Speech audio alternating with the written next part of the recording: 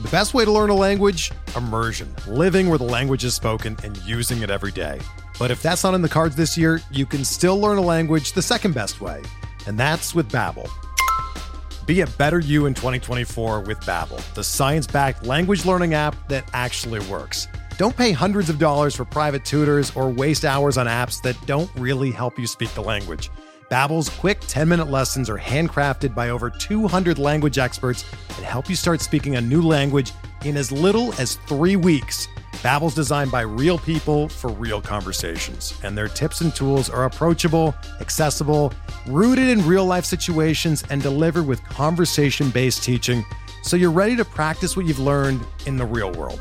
Here's a special limited-time deal for our listeners. Right now, get up to 60% off your Babbel subscription at babbel.com/Blue Wire. That's 60% off at babbel.com/Blue Wire, spelled BABBEL.com/Blue Wire. Rules and restrictions apply. Hello, everybody, and welcome to Breaking, a baseball news podcast here on the Pitcher List Podcast Network. I'm Tim Jackson, here as he's back purportedly from the Mexican League scouting the next Kenny Powers is TC Zenka. TC, how are you? I'm so good. It feels good to be back. But, I tell you what, leaving baseball behind for a week, it's amazing how much you miss. It's just amazing. Like, I didn't bring my computer. I wanted to be off screens. I was gone for 5 days, and it feels like I haven't watched baseball all season. It's like a whole new world. The Aladdin song just popped into my head for a whole new world. And you're right, a lot has happened. I was actually thinking that as we were prepping some of this earlier this week, that holy crap, this might be the most that's happened all season so far in a single week. And like you're saying, you leave for 5 days and it feels like you've been gone for years or decades or something. I think that's a really good jumping in point to years and decades and what year and decade it is in baseball, because this week's big idea is surrounded on Tony La Russa. His response to his own hitter hitting a home run. This is, of course, the Yermin Mercedes, as I saw it so wonderfully dubbed, non-traversy. And before we set the stage here, TC, you see this come up on your highlights, and you see La Russa's initial comments. What are your immediate reactions to this escapade, let's say? It's ridiculous. It's super silly. I don't understand why Tony La Russa feels like he really has to call out his guy. It doesn't. I mean, we talk about code of conduct or like unwritten rules. Isn't that one of them? You don't call out your guy in public. It is, and there's a lot that we could dig into this. So again, let's set the scene before we really try to find all the ways, all the loose threads that could be pulled here in context. So it's the ninth inning of a White Sox-Twins game. The White Sox are up 15-4, and the Twins opt for 5 actual MLB pitchers to stay on the bench or in the bullpen, wherever they are, and instead call in Willians Astudillo, folk hero, to pitch. He is not a pitcher, he's a position player, and even that may be a loose description of his skills. Yeah, so he's throwing sub 50-mile-per-hour rainbows over the plate. He gets to a 3-0 count to Yermin Mercedes, who crushes one out for a homer. It was a 47-mile-an-hour pitch that he sent out over the center field fence at 109 miles an hour over 400 feet. So, given that it was purportedly poor form, La Russa was asked after the game. He talked about respect, about unwritten rules, about having respect for your opponents, and that there would be in-house penalties through the clubhouse, in the family, as La Russa called it. And there are so many layers to this, and you're saying it seems silly to you. If we're going to talk about layers, what would be the first one you peel back with this situation? For me, it's that first and foremost, it was a really entertaining swing. Like bare bones, one of the best at-bats I've seen all season. Super fun to see both Willians Astudillo pitching. It's kind of silly, but to throw that softball toss up there and see Mercedes just hit the living daylights out of it was insane. It was one of the better things I've seen on a baseball field in a while, because you really see his strength. Like, you see a guy turn around 100 miles an hour, 100 mile an hour fastball, and it's incredible. But there's a lot of force coming from the heater there. This is all Mercedes, and it was a remarkable swing. And, for me, I want to see that kind of thing in a game, even in a 15-4 game, because we're still watching it, or we're supposed to still be watching it. Baseball would like us to still be watching it. Yeah. The watchability aspect of it is huge, I think, right? Because for as much as you might respect your opponent by not showing them up, like, one, it was already 15-4, and two, the Twins said they weren't trying to win anymore. They were like, we're just going to rest our guys. We're going to try to beat you the next time out. And so here's Astudillo. Let's just, get this over as quickly as we can. You know what I mean? Right. So I do think that there's the Twins part of it, and then there's the Tony La Russa part of it. And they're they're very much related, but they're also kind of separate, right? So the Twins part of it being that they put out a position player in this loss to a division rival so that they could rest their guys, so that they could be better prepared to beat them the next day. They gave up on the game. I mean, yeah, talk about respect for your opponent. They basically, gave up this game. And then the next day, after Mercedes hit the homer, they threw behind them, when they were up 4-2. Yeah, Duffy did that late in the game, right? Right. So there's, that's a huge part of this. The Twins obviously took exception, or at least Duffy took exception. And I think that there's two conversations to have with, as far as this part of it. There's the Twins' reaction to this particular thing, and then there's kind of the macro. How do we feel about this kind of thing on the whole? And we could touch on either the internal politics of the moment itself of Mercedes swinging, or of the throw behind as well, because that's a big part of baseball that people have, tried to get rid of for a while now, but it, persists at least in small amounts here. So that's kind of the Twins, the Twins angle, right? Did I miss anything on that front? No, I think you got it all. And I think it's really critical, before we even peel back some of the stuff on the White Sox angle, and particularly the La Russa angle and the clubhouse angle with them, to talk about how the Twins were okay with throwing at Astudillo the next night. It's like, that's what really frustrates me, because some people are arguing, well, like, oh, La Russa's, he's out of pocket with these, he might have been out of pocket with how he handled it, but, really, he's not the only one who cared about the unwritten rules, because the Twins apparently cared too, because Duffy threw behind Astudillo. Rocco Baldelli probably told him to at some point. Threw behind Mercedes. I'm mixing up my Twins now. and my large, well-suited hitters. If the Twins were so angry about it, maybe don't throw out a position player to pitch. Like, that's on your manager. That's not on the White Sox. And even beyond that, like, there is a line that Kyle Bodie, who is the pitching director for the Reds, says in these kinds of situations, that if you don't want to be shown up, be better. You don't want somebody to take your spot, be better. Yeah. And I think that there is a limit to that kind of phrase and that kind of applicability. But Minnesota Twins, you are like one of the worst teams in baseball right now. You can't afford to just give up games and mail it in. You don't want somebody to show you up, quote unquote, show you up by hitting a home run. Be better. Don't throw out Willians Astudillo. Like, so that much of that aspect of it really frustrates me. I did it again. Astudillo. It's not. You threw out Astudillo. Don't be angry at Mercedes for hitting a home run. And I think that's so right, and it is so frustrating, because, like, if you throw a pitch, a hitter's allowed to swing, like, full stop. That's the whole deal. Guys have swung at intentional walk pitches before and hit them back when we used to still throw those. But I mean, so to think that, like, he's supposed to stand up there and let Astudillo float another one. I mean, the Twins are basically saying, by putting Astudillo out there, both of them are giving up, and then they want this game to end as soon as possible. So, time to swing the bat. He finally gave him a strike, so he swung at it. Why not? Yeah, why not is right. The Twins were 14-26 at that point. They're 14-27 now. It is the worst record in the American League. It is the worst record behind even the Colorado Rockies, the forlorn Colorado Rockies we've dug into before. They are the worst team in baseball, and you're giving up games. And then you're going to have the audacity to be angry at somebody swinging at a pitch that's over the plate. And Right. frankly, you're talking about how awesome it was. That was awesome. It's really hard to take a pitch that's 47 miles an hour and launch it out at 109 over dead bomb. center. Just a bomb. Just insane. Yeah. And there is a caveat here when it comes to Mercedes swinging. He did apparently get the signal to not swing, right? He was told not to swing.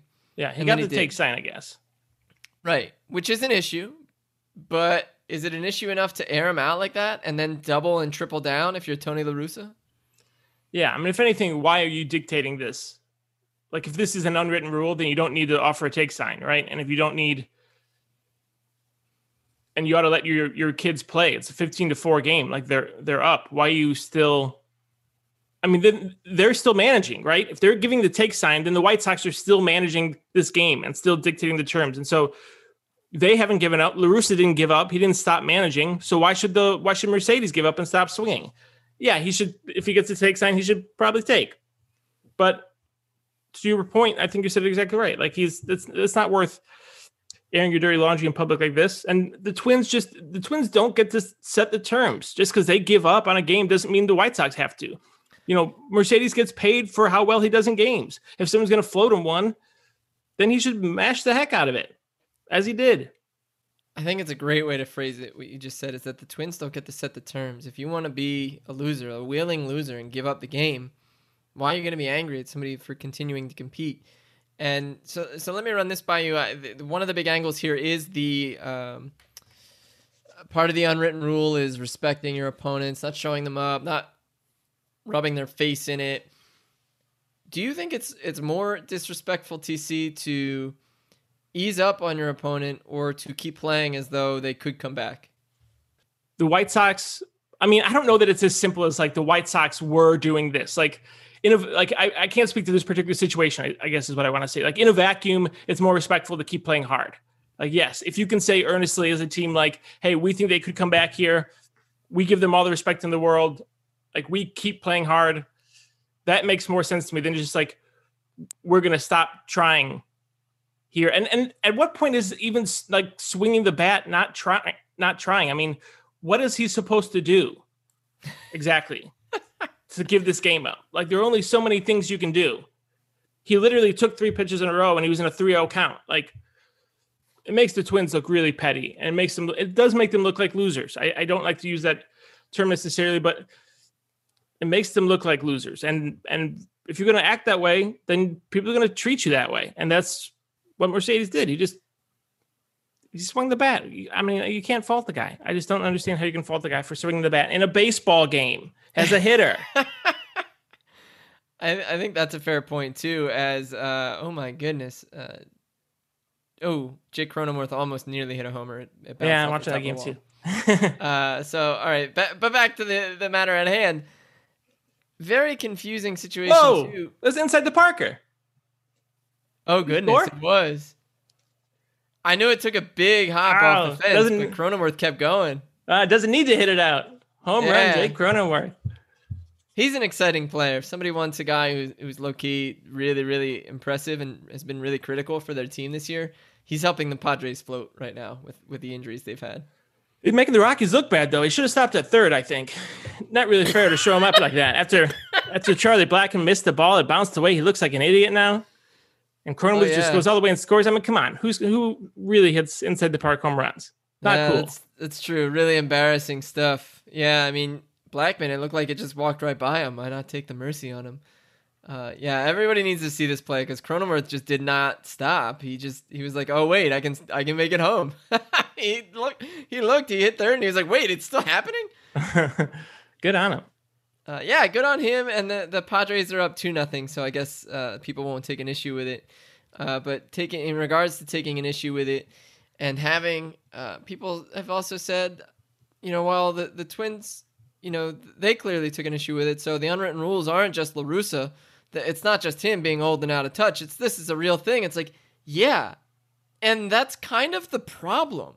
The issue really is much more complex than it seems, because there are a lot of different parts of this. There is the Willians Astudillo portion of this, where the Twins throw a position player, and how we feel about this in general. It's typically pretty fun to see a position player pitch. I mean, there's been a lot of fun instances of this in the past, including Astudillo, but teams are starting to do this in a much more strategic way, just to save their bullpen some wear and tear. I mean, we're seeing a lot of position players get some work on the mound, and I'm not sure how that, like, is that disrespectful to pitch a position player, or is it just, look bad for your team because you're essentially throwing in the towel? That if you're going to be strategic with it, it does take the novelty out of it. And when you take the novelty out of a really kind of fun moment, like, we're not tuning in at that point to watch Astudillo pitch. We're like, oh, like, they have relievers. They just didn't want to burn a guy because they think they'll be competitive more next time out. Like, it's a very confusing thing to me. I think in this context, it almost dampens the potential for fun to see Astudillo pitch in a situation where normally it before the last couple of years, you'd only ever see it when teams were really up against it. They had, a bad week or an unexpected bullpen game or a weird doubleheader that went super long, and everybody spent. So is it less fun for you to see Astudillo come in and pitch then? Like you're saying, if it's a strategic thing more so than a like, hey, this is a good time. It's maybe a little bit less fun. I mean, especially once you see Astudillo in particular pitch a bunch of times, it's maybe less interesting. But I don't think it loses a ton of its effect. I still think I find it more entertaining than seeing him hit against, Caleb Thielbar in a blowout game or something, because at least there's something a little bit different about it. Seeing the challenge is a little bit interesting. Seeing how the batters kind of react to Astudillo on the mound is fun. And frankly, I kind of like the strategy part of it. I like when the game evolves strategically. And I think it's cool that teams have started to use this, knowing that they have roster limits. They've started to use this little loophole to their advantage. I mean, Hernan Perez had 2 appearances on the mound in like 10 games for the Nats before he got DFA'd. And it's interesting. What I don't think is cool is, and I kind of wonder about is, why wasn't Hernan Perez and not Soto, right? You're not going to pitch Juan Soto. Right. So, the Cubs have done it with Rizzo a couple of times, but it's kind of a very particular circumstance. And even then they've said they didn't want to do it with him. So, the guys that we see pitch are kind of end of the bench guys. So are you putting these guys at risk? Is there a risk element to this? I mean, I'm not sure. It's definitely doing something different. I feel like athletes ought to be able to handle pitching an inning, but I'm not sure. See, it's interesting to me that you find that still a little bit more entertaining, that you appreciate the strategy of it. I don't know that I do at this moment in time, because it makes me think of something that Lance and I talked about last week and that we've hit on for sure in the past, that there is a certain efficiency in baseball that is really not aesthetically pleasing at this point. And while I'm for kind of chaos and things that bring that on, I'm for teams embracing smart strategies. To me, like you're saying, well, we don't really value Willians Astudillo. We know, the Juan Soto type isn't going to come in and do this for us, and that it would be really dumb and dangerous, and we would take so much crap, rightfully so, if we did that kind of thing to our star player. Right. We're willing to risk it. Not that we don't value him at all, but like, we're willing to risk him in this situation. And if something happens, we'll be okay with it. We'll be okay with the blowback. Yeah, we'll find another body, and we'll make sure that we take care of the guy who gets hurt. Not a body like his. Not hard pressed to find another body like that. No, there are few and far between, and that's why we love Alejandro Kirk around these parts. And the other thing I'll say though is just about it losing its novelty effect is that also, like, for baseball people and for like obsessives like us, like it does. But I still think that there's the casual fan to consider. And I don't think that lots of fans are watching 40 games a season. So if they see, it's still relatively interesting and new, I think, to a lot of fans who do see it, even if it's happening more often. It's still pretty rare, I think, for the larger populace. I think that's actually a fun take, that the average fan or the new fan might really appreciate it. And I guess that speaks, you always have to kind of check your perspective in these situations, and that like you and I, like you're saying, people who love this stuff, who watch a ton of games all the time, maybe the novelty's worn off because we have seen it, but for somebody new, if it draws them in and they're like, oh man, like I'm just going to watch every chance I get because maybe Astudillo gets put in again to throw an inning, I think that would be great. I think that's also, see, here's the thing. I touched on this a minute ago that it was an absolute bomb. You've said that. It was a moonshot. And it's really hard, just speaking like the physics of it, to turn a pitch that's 47 miles an hour and put it out that far and to send it off the bat at 109. There is something that is just, we're not talking about the fun part again, right? We're talking about baseball not quite knowing what it expects, who it expects it of, when it expects it of them. And it reminds me so much of the Castellanos suspension earlier this year, where it's like that was an incredible moment, would have been super marketable. Instead, we got a weird suspension, and now we don't think about it at all. And it wasn't turned to anything but maybe a couple t-shirts locally in Cincinnati. And I feel like that's going to be the same thing. We're talking about Tony La Russa again, instead of 28-year-old rookie sensation Yermin Mercedes hitting an absolute tank and demonstrating that he's legitimately one of the sharpest hitters in baseball this year. Yeah, I mean, he has a 178 WRC plus. He's essentially Nelson Cruz now, which is just absurd for a guy like him. I mean, Tony La Russa says like, oh, he's a rookie, so he's going to learn. He's the 28-year-old rookie. He's not exactly like a young pup who's never seen baseball before. And he's grown man. I do think that there's like these unwritten rules. The discussion about them is boring. It's boring to me. And that's the thing that kills me about it. Just like, God, we talk about this every time something happens. And it's just like, I don't know. It's just so boring to me. I don't care about litigating whether or not Yermin Mercedes should swing the bat. He should swing the bat. I mean, even the throwing at Mercedes, I kind of like it. I know that it's like that there's a danger aspect, and that's not like the PC thing, the PC opinion to have. But it's such a part of baseball, and it's like one of the only kind of like real ingrained like tough parts of baseball. Like that, there's something about it that I still kind of appreciate. That this is the way that things are checked, and if that's the case, then again, why is Tony La Russa talking? Like, you let the players handle their own business, right? Like, isn't that the old school way to do it? It is, and that's why it's like really uncomfortable. I think that he almost advocated for Mercedes to be thrown at, right? Like he said it after the game. He kind of wouldn't mind if it happened. Like he would understand it.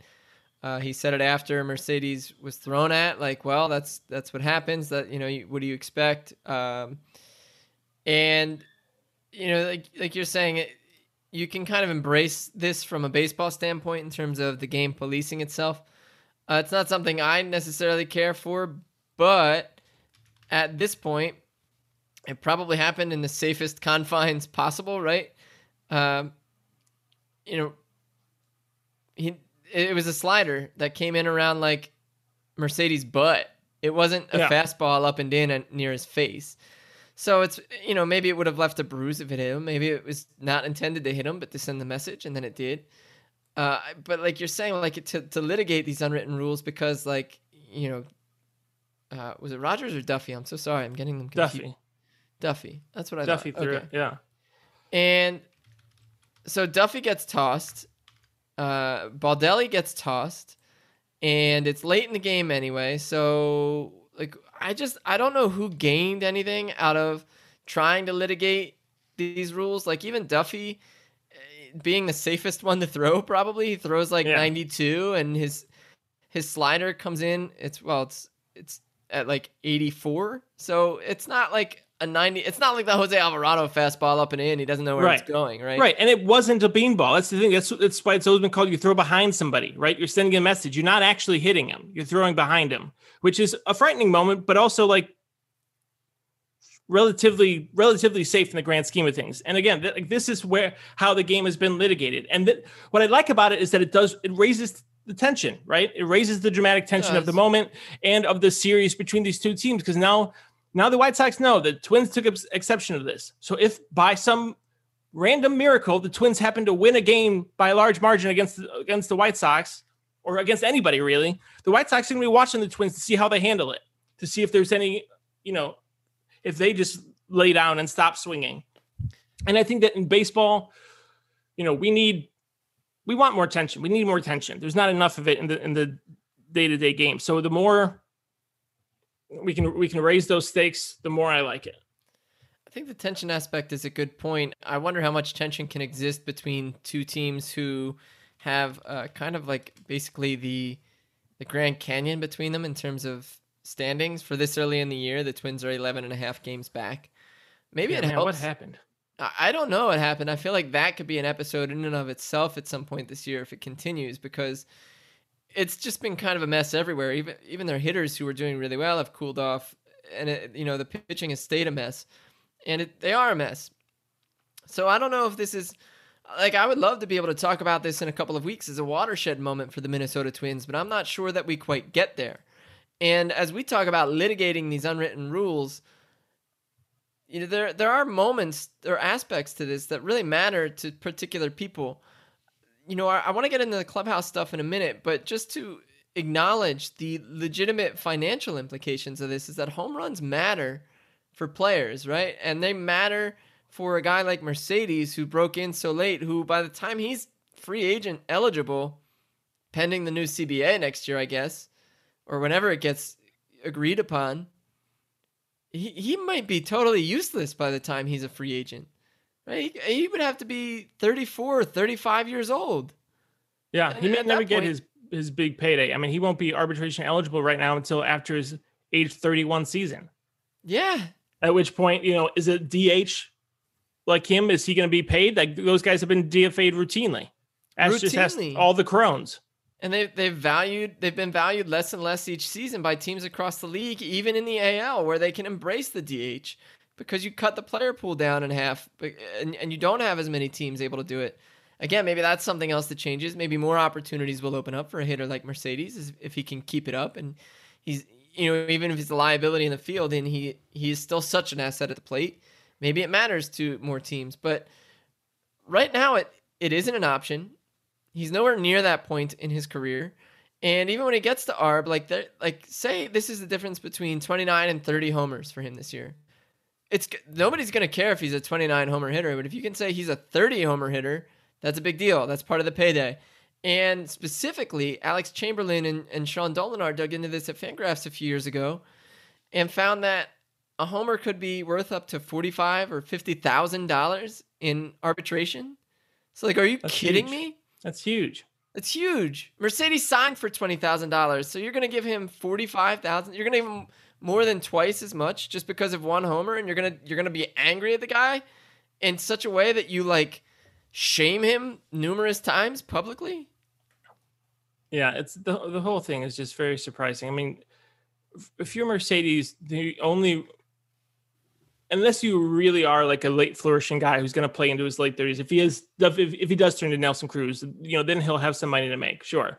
But otherwise, if he might be looking to sign like a Randy Dobnak type deal, just as a way to get a little bit of extra money, right? If he can get $1 million for next year or for the year after that, in order to give up some of his team control, and the White Sox get a guy who, maybe ends with a 150 WRC plus or something like that at a cheap rate, like that's something that could make sense, and it only makes sense if you have the numbers to back it up. And so I think Mercedes, he has to push the point at every single chance that he can. And I don't know why you'd want a guy like that who's grinded for as long as he has to now lay down the bat and be and just let it go.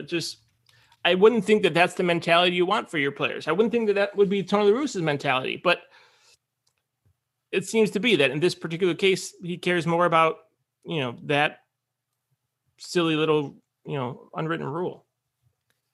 Yeah, and to care about that more than a guy who's legitimately helped put your team in first place is very, very frustrating. Are the White Sox in first place if they don't have him in the lineup? Maybe they're a game over Cleveland right now, right? Cleveland's 3 games back, but Mercedes has been incredible. He's already been. I mean, it's tough to cite WAR especially earlier in the season, but it does give you a sense of the value a guy has accrued quickly, right? As kind of a crude, easy, fast picture.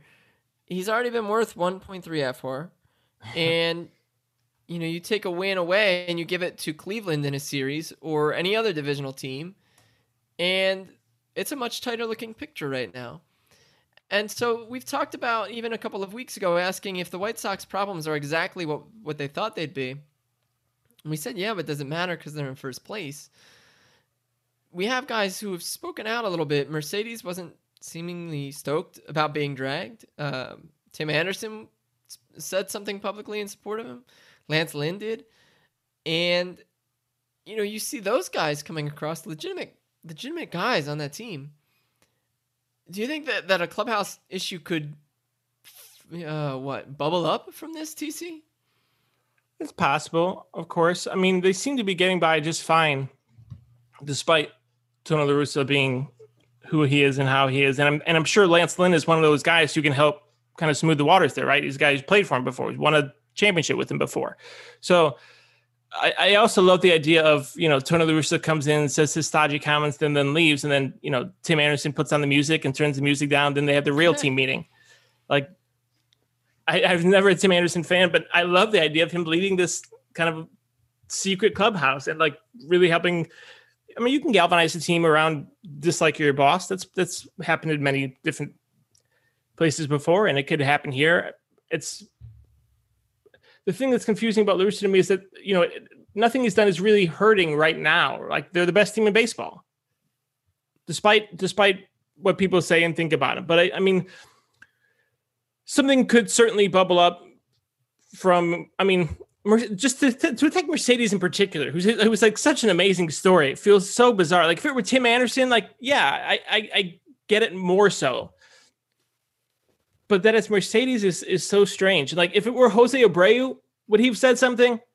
Like a respected veteran, a really respected veteran? I don't know. I don't know that La Russa goes after him in the same way. I think he's kind of trying to make a point to like put this kid in his place as he's having this amazing season. And I'm not sure why. I'm not sure either. And that's like, I guess he's not losing the room. Like you're saying, they are in first place, not just in the division, but in baseball. And granted, like that can change. And who knows who gets hot when and who gets cold when. But what a weird opportunity to take or make yourself if you're Tony La Russa, to really, the idea that, maybe he's trying to protect the rest of the team because he doesn't want them to get thrown at, like, I guess. But like, again, to drag your guy and to say Mercedes is effectively not your guy, to be like, that's not the baseball the Chicago White Sox play. It's like, well, I don't know, Tony, they kind of just played that baseball and you don't want to own it because you don't have a taste for it. And that is the most disconcerting part for me, is that he was so public about it, that even when Lance Lynn was like, the rules go out the window when you put a position player in there, like, talk about respect, like, you're waving the flag. And La Russa's comment was, Lance has a locker, I have an office, I'll make the decisions. Like, dude, like, why are you going at your guys so much? Even Tim Anderson apparently really likes La Russa, but like, dude, plus, what are you I thought doing? Carlos Rodon had the office. Didn't Carlos Rodon win his office in that bet when he threw a no-hitter? Let's ask Rodon what he thinks. Yeah, and let's, while we're at it with Rodon, institute the team-wide no buttons at the top of your jersey look, to really look like you're just out there to be killers and ballers, which is kind of what the White Sox have done to this point, right? Yeah, I mean, so this is another part of the La Russa quote that I want to read. He says, the fact that he's a rookie and excited helps explain why he just was clueless, but now he's got a clue. Like, how condescending do you have to be? Like, that's such a condescending way to talk about Mercedes, to be like, oh, he's young, he doesn't get it, he had no idea. Like, no, he had every idea. He knew what he was doing. Yeah, condescending is the perfect word for that. Now he has a clue. Like, I taught him, I showed him. It's then to use the word family as if to be like, he says there will be a consequence he has to endure here within our family, as if just by calling it a family, he's not undermining the entire system, right? Like, that's what you do. That's how you manipulate people, right? You use these terms to be like, no, we're a family, but at the same time, I'm going to do this horrible thing to you, but at the same time, I'm going to call you family. So, I'm in the right here. It's all good. But no, you don't just get to call them family and then publicly drag them. That's not what family does. You're not family if you're doing that. If you're family, you air your grievances privately. You talk to him personally. If he's clueless, if he really is just a clueless rookie, then you take him aside and you say, hey, buddy, you got to learn some of these rules here. I know you're fresh up here, but here's some of the things that you got to understand about that situation. You don't publicly drag him for it. That's not what you do to family. I mean, come on. I think that's dead on. I think that's a great moment to really kind of parse some of the nuance to the situation, because there is nuance to it. For as much as we're talking in black and white terms, Mercedes kind of ignoring the sign, if he did that, it adds a lot to it. But either way, like you're saying, yeah, that's not really what family does. And to say that, to pull that line is really kind of dangerous. It's really insidious.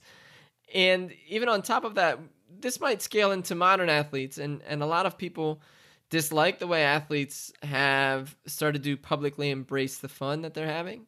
They dislike that they are dictating the terms on which they play and where they play and with whom. And I'm not sure that it's so much that they want to make it all about them so much as it is they're like, no, we're listening and we're paying attention. And I'm going to be honest when I don't think it's working here. Some of them may handle it differently. I mean, we make basketball comps pretty regularly, but you could look at the James Harden situation where he was just like, I'm done. I'm done in Houston. I don't care. Trade me. Yeah. And he forced his way out. Is it admirable? And that's just trade me, but trade me to Brooklyn. Yeah. I want to go to Brooklyn. I want to play with my boys over there. I don't care that they don't have any useful assets. No, well, that's part of the issue, right? That like, sure, you want to take issue with James Harden for doing that, but also like maybe part of the problem is just that players have had really no control over what and where they play for so long, pretty much forever, that to use a really insidious term like, oh, we're family, we don't play that way. But I will tell you, these strangers in the world publicly numerous times that he was wrong. Like, what a crappy situation. And if you're Mercedes, like, what reason do you have to listen to La Russa at this point? Because he taught you a lesson? Like, get out of my face with that. I would be so done with him. And maybe I'm projecting a little bit of myself, but do you think Mercedes is like, okay, cool, I really respect Tony now? No, not at all. And I think he's probably really annoyed by it. And he doesn't have any leverage is the problem. Like this guy has no leverage. He is a 28-year-old rookie who's still, like we're saying, 3 seasons, 2.5 seasons away from his first raise. Can you imagine that? Like 28 years old, you finally get promoted to the job you want. You've been an assistant all this time. You finally get the real job. You get to do the job. You get to sell the thing you're selling, or you get to write the thing you're writing. Since you were 18, he broke into professional ball at 18. Yeah, so 10 years he's been carrying bags, and now he finally gets to do the thing, and he still is 3 years away, 2.5 years from a potential raise. Like, that is rough. What is supposed to drive this guy to keep going? I mean, granted, like the salary he gets as a major leaguer is considerably more than the salary he was getting as a minor leaguer. Right. But compared to what everyone else is making, I mean, it doesn't matter. Like that, those are the salaries. Like he should be able to have a raise before that. It doesn't make any sense. And so in this situation, he has zero leverage. He's going to get renewed at league minimum, and it's really frustrating. Like you're saying, the salaries are the salaries, but this guy's not going to be able to be getting a chance to make his big major league payday, and he's not going to be able to be paid on a level consistent with his star power if he maintains this. And by all means, Yermin Mercedes looks pretty legitimate at this point, right? Like he is not a joke. He is a legitimate MLB hitter. He usually, ran lower BABIPs in the minors, but he ran some really high ones too. So his 422, while outlandish and will not persist, it's not like he's going to crater. Like he's a major league player, and that looks pretty distinct at this moment. So for him to be in this situation is really unfortunate because he's not going to have any leverage pretty much ever. And it's just like, what do you do? Like, so you do the best thing possible. You produce the best thing you could for your team, and you get dragged for it. It seems like an entirely unwinnable situation. And like you're saying, if they really wanted to teach him a lesson, you take him aside. If you really thought he was clueless, you do not put him in such a spotlight and basically slash him up for people to pick apart.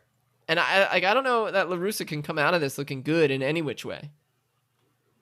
Not at all. I mean, I don't have any respect for La Russa. I don't know a lot of people that do. I mean, he's won championships in this league, and he's got his team in first place. But I mean, he was arrested for drunk driving. Like, guy's a maniac. Like, I don't see any reason that he should have a job twice in he was baseball. arrested twice for that. Twice for right, and it's like, you know, once the day before, the day he was announced that he got the job or whatever, right? Like, he's just kind of a mess, and there are other people who can have that job, and I just don't see why Tony La Russa should still be employed. Is he really the only guy? I mean, I know why he's employed. It's just this nostalgia and this, you know, old buddies trying to roll it back. But I don't think he knows. I don't think he has the right mindset.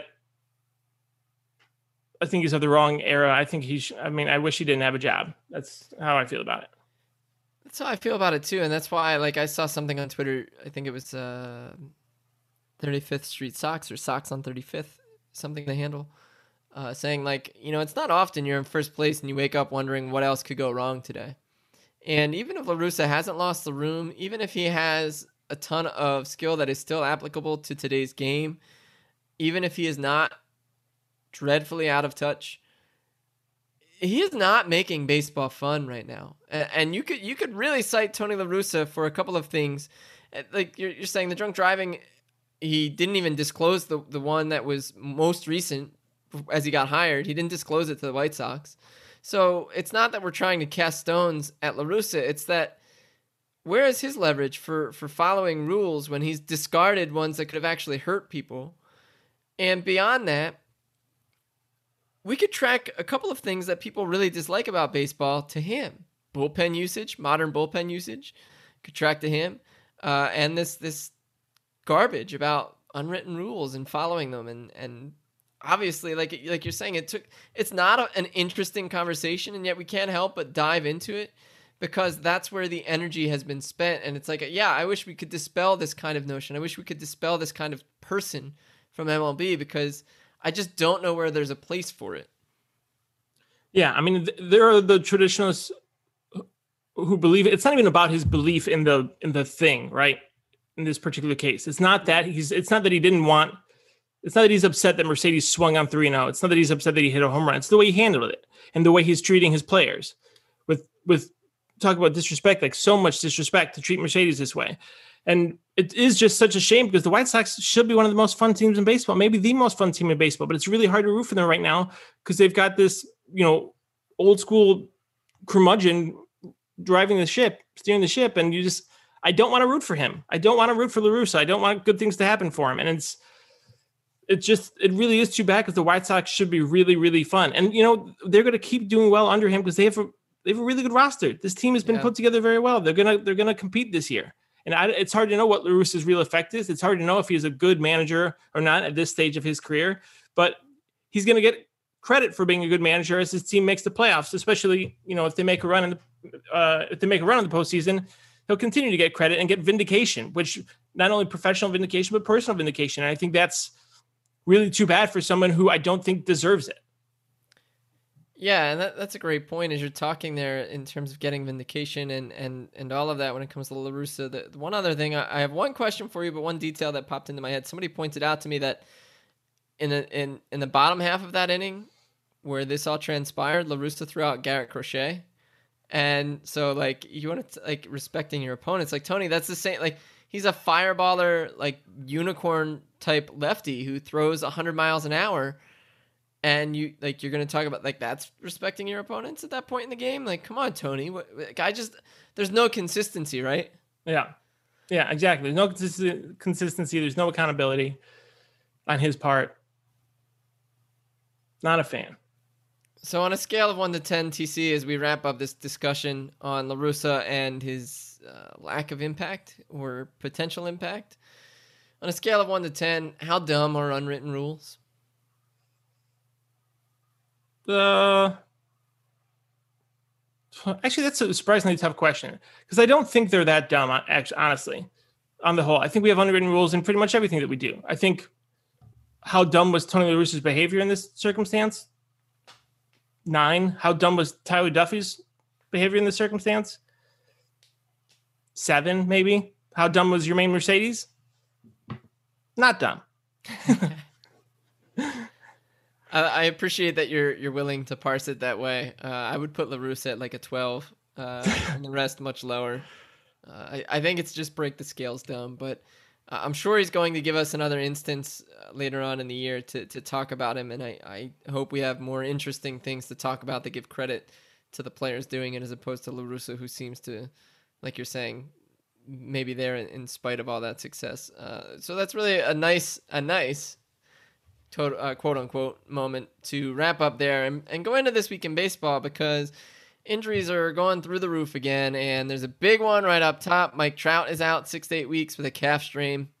Michael Pineda has a thigh abscess that he had work done on. Jojo Romero going for Tommy John. Kevin Pillar got hit in the dang face. Danny Duffy, in his resurgence, he's on the IL with a forearm strain. Luke Weaver has shoulder discomfort. Giancarlo Stanton has a quad strain. Like, one, a rash of injuries, right, TC? And two, how much of a bummer are pretty much all of these, especially Trout? I mean, the Trout news is just awful. I mean, the Angels are going to have a tough time competing at all. And he just makes me so sad. Like, why? What a bummer for the sport that just a player with his talent, that basically that all the reactions to him almost across the board are either like boredom because people don't like his personality or don't like his, rote just being amazing, or just sadness because he's just on this terrible team that continues to be terrible and he's never going to get a chance to play in the postseason, and now he's out 6 to 8 weeks. So that's gonna tank his MVP candidacy, which is too bad because he deserves more. And not that MVPs really matter that much, it probably tanks the Angels season. Like, to lose Trout is the thing that keeps them close. Like, as good as Ohtani has been and as good as Rendon is, I appreciate your convo last week about Rendon being underrated, and 100% is. Dude is a ice cold killer, and he's got one of the better personalities in baseball. But it just really hurts that Trout is out. You can't say too much about it. It's just such a bummer across the board. Right. The Angels are 18 and 23 as we enter play today on the 18th of May. They are 7 games back of the division lead. I don't know what a team does without Mike Trout for this long, especially a team like the Angels that relies so heavily on him year in and year out. But they're going to play, Juan Lagares now? Is he their starting center fielder? Like, my God, what a drop-off. I mean, maybe they can turn to Joe Adell, and maybe Adell blossoms or something, but... Adell, Marsh, they have prospects, but... Even at their best. Exactly. You said it. There's no replacing him. You can't replace a Mike Trout. And, there's a notion throughout baseball that you can finally start to take statistics seriously when Trout sits atop the WAR leaderboard. Yeah. And he's there. He's the top player in baseball, 2.5 wins by Fangraphs through, again, today's games. And he won't be there in short order because the guys behind him are still really, really good, and it's really frustrating. Do any of these other injuries stick out to you as meaningful or mostly just disappointing? Mostly disappointing. The Jojo Romero one is really a bummer because he's such a good personality, and we need personalities in the game.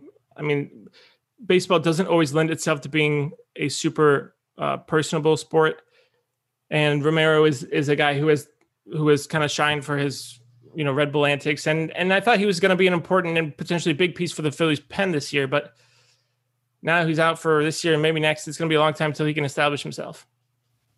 Yeah, it really is. And the Phillies could use every bump that they can get because they themselves are another different kind of mess around baseball. They just, they could use any shot in the arm they could get. And instead they're going to lose an arm that could have been pitching meaningful innings down the road.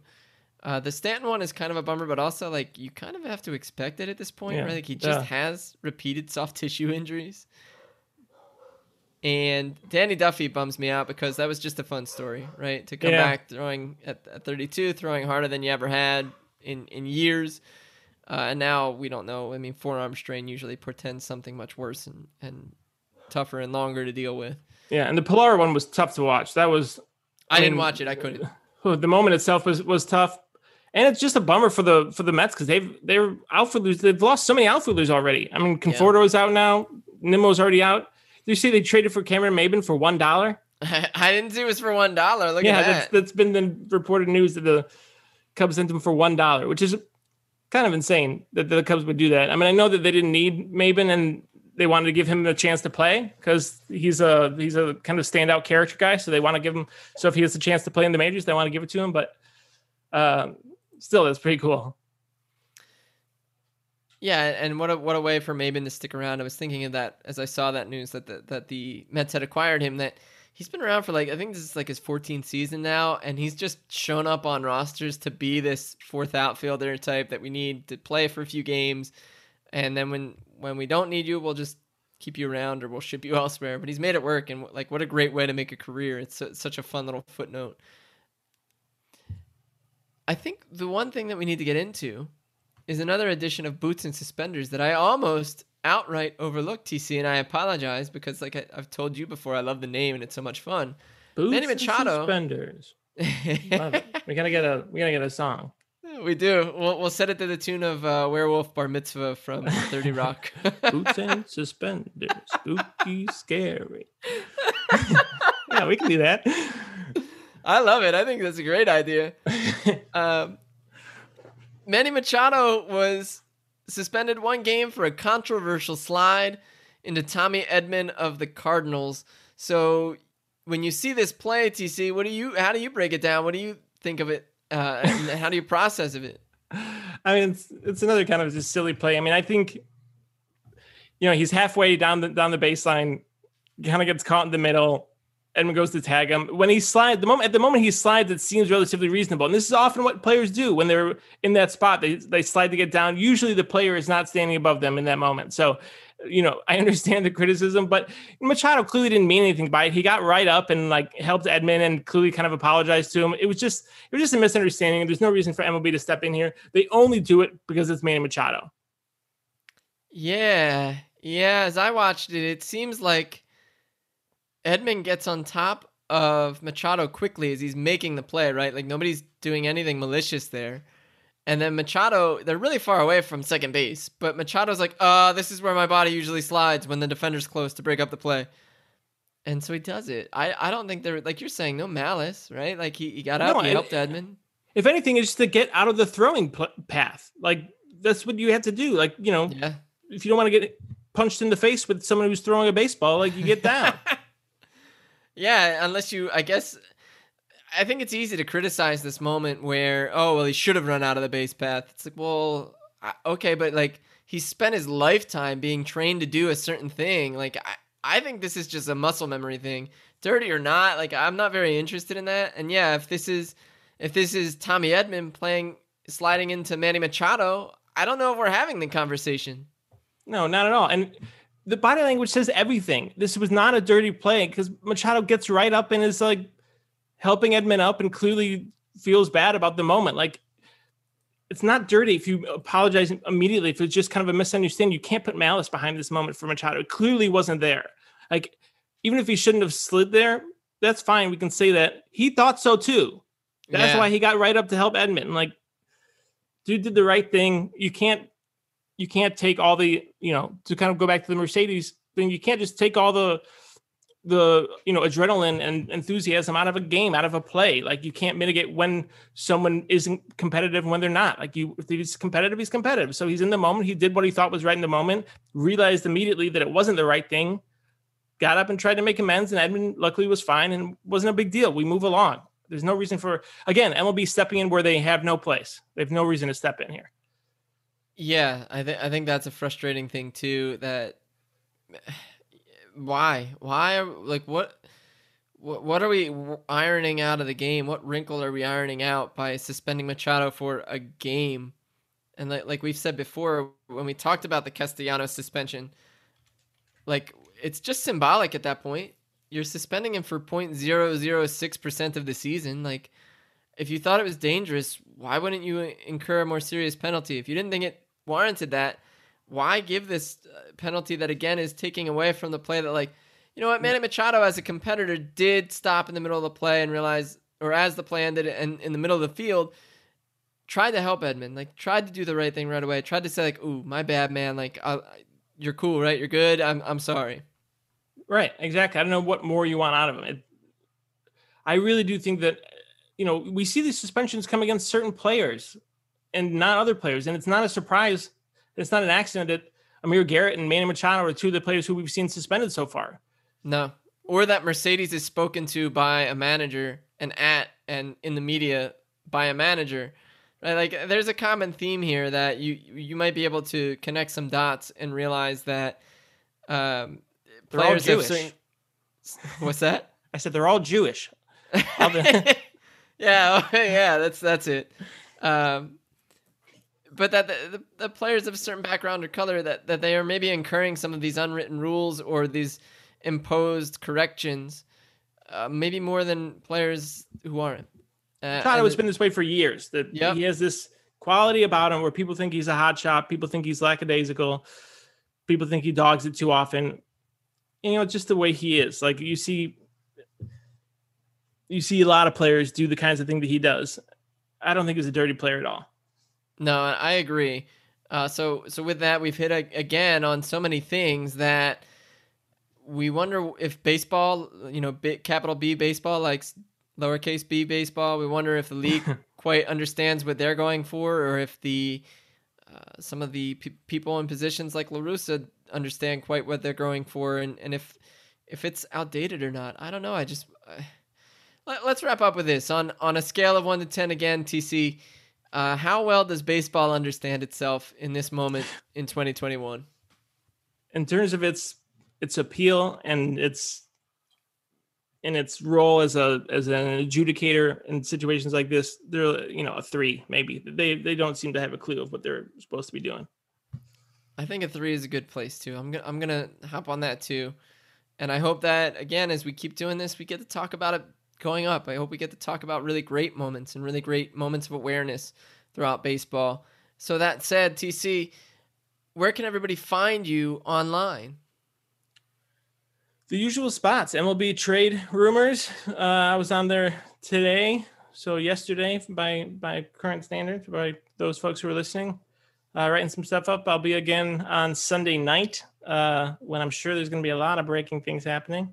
And Pitcher List, I got an article coming out this Friday about Yadiel Hernandez, who is super fun, super short, kind of old. And we're just going to yuck it up about him. Give the man some ups. That already sounds like a fun piece I'm going to look forward to. And of course, on Twitter, we can find you at TC Zenka. That's right. So you can find me kicking around the Pitcher List Discord. You can find me every Monday with the depth chart pieces at Baseball Prospectus. By the time you guys all hear this, I'll have a piece up there about how it's actually older hitters that are doing really well compared to the younger hitters, a big change of pace in recent history. So you can check that out. You can find me at Tim Jackson Says. You can find the pod at BreakingPodPL. And of course, you could email us at breakingpodpl@gmail.com. We would love to hear from you. We love that you're listening. We love that you guys are coming and spending some time with us. We hope that you keep doing that you have a great time listening to us, because we have a great time talking with you. We hope you guys have the best week ever, so we'll see you all out there. Everybody, if you could, rate us 5 stars, leave a kind comment. We would love you for it forever. And like I said, from both of us, we hope you have the best week ever. So long, everybody. Boots and suspenders. Spooky, scary.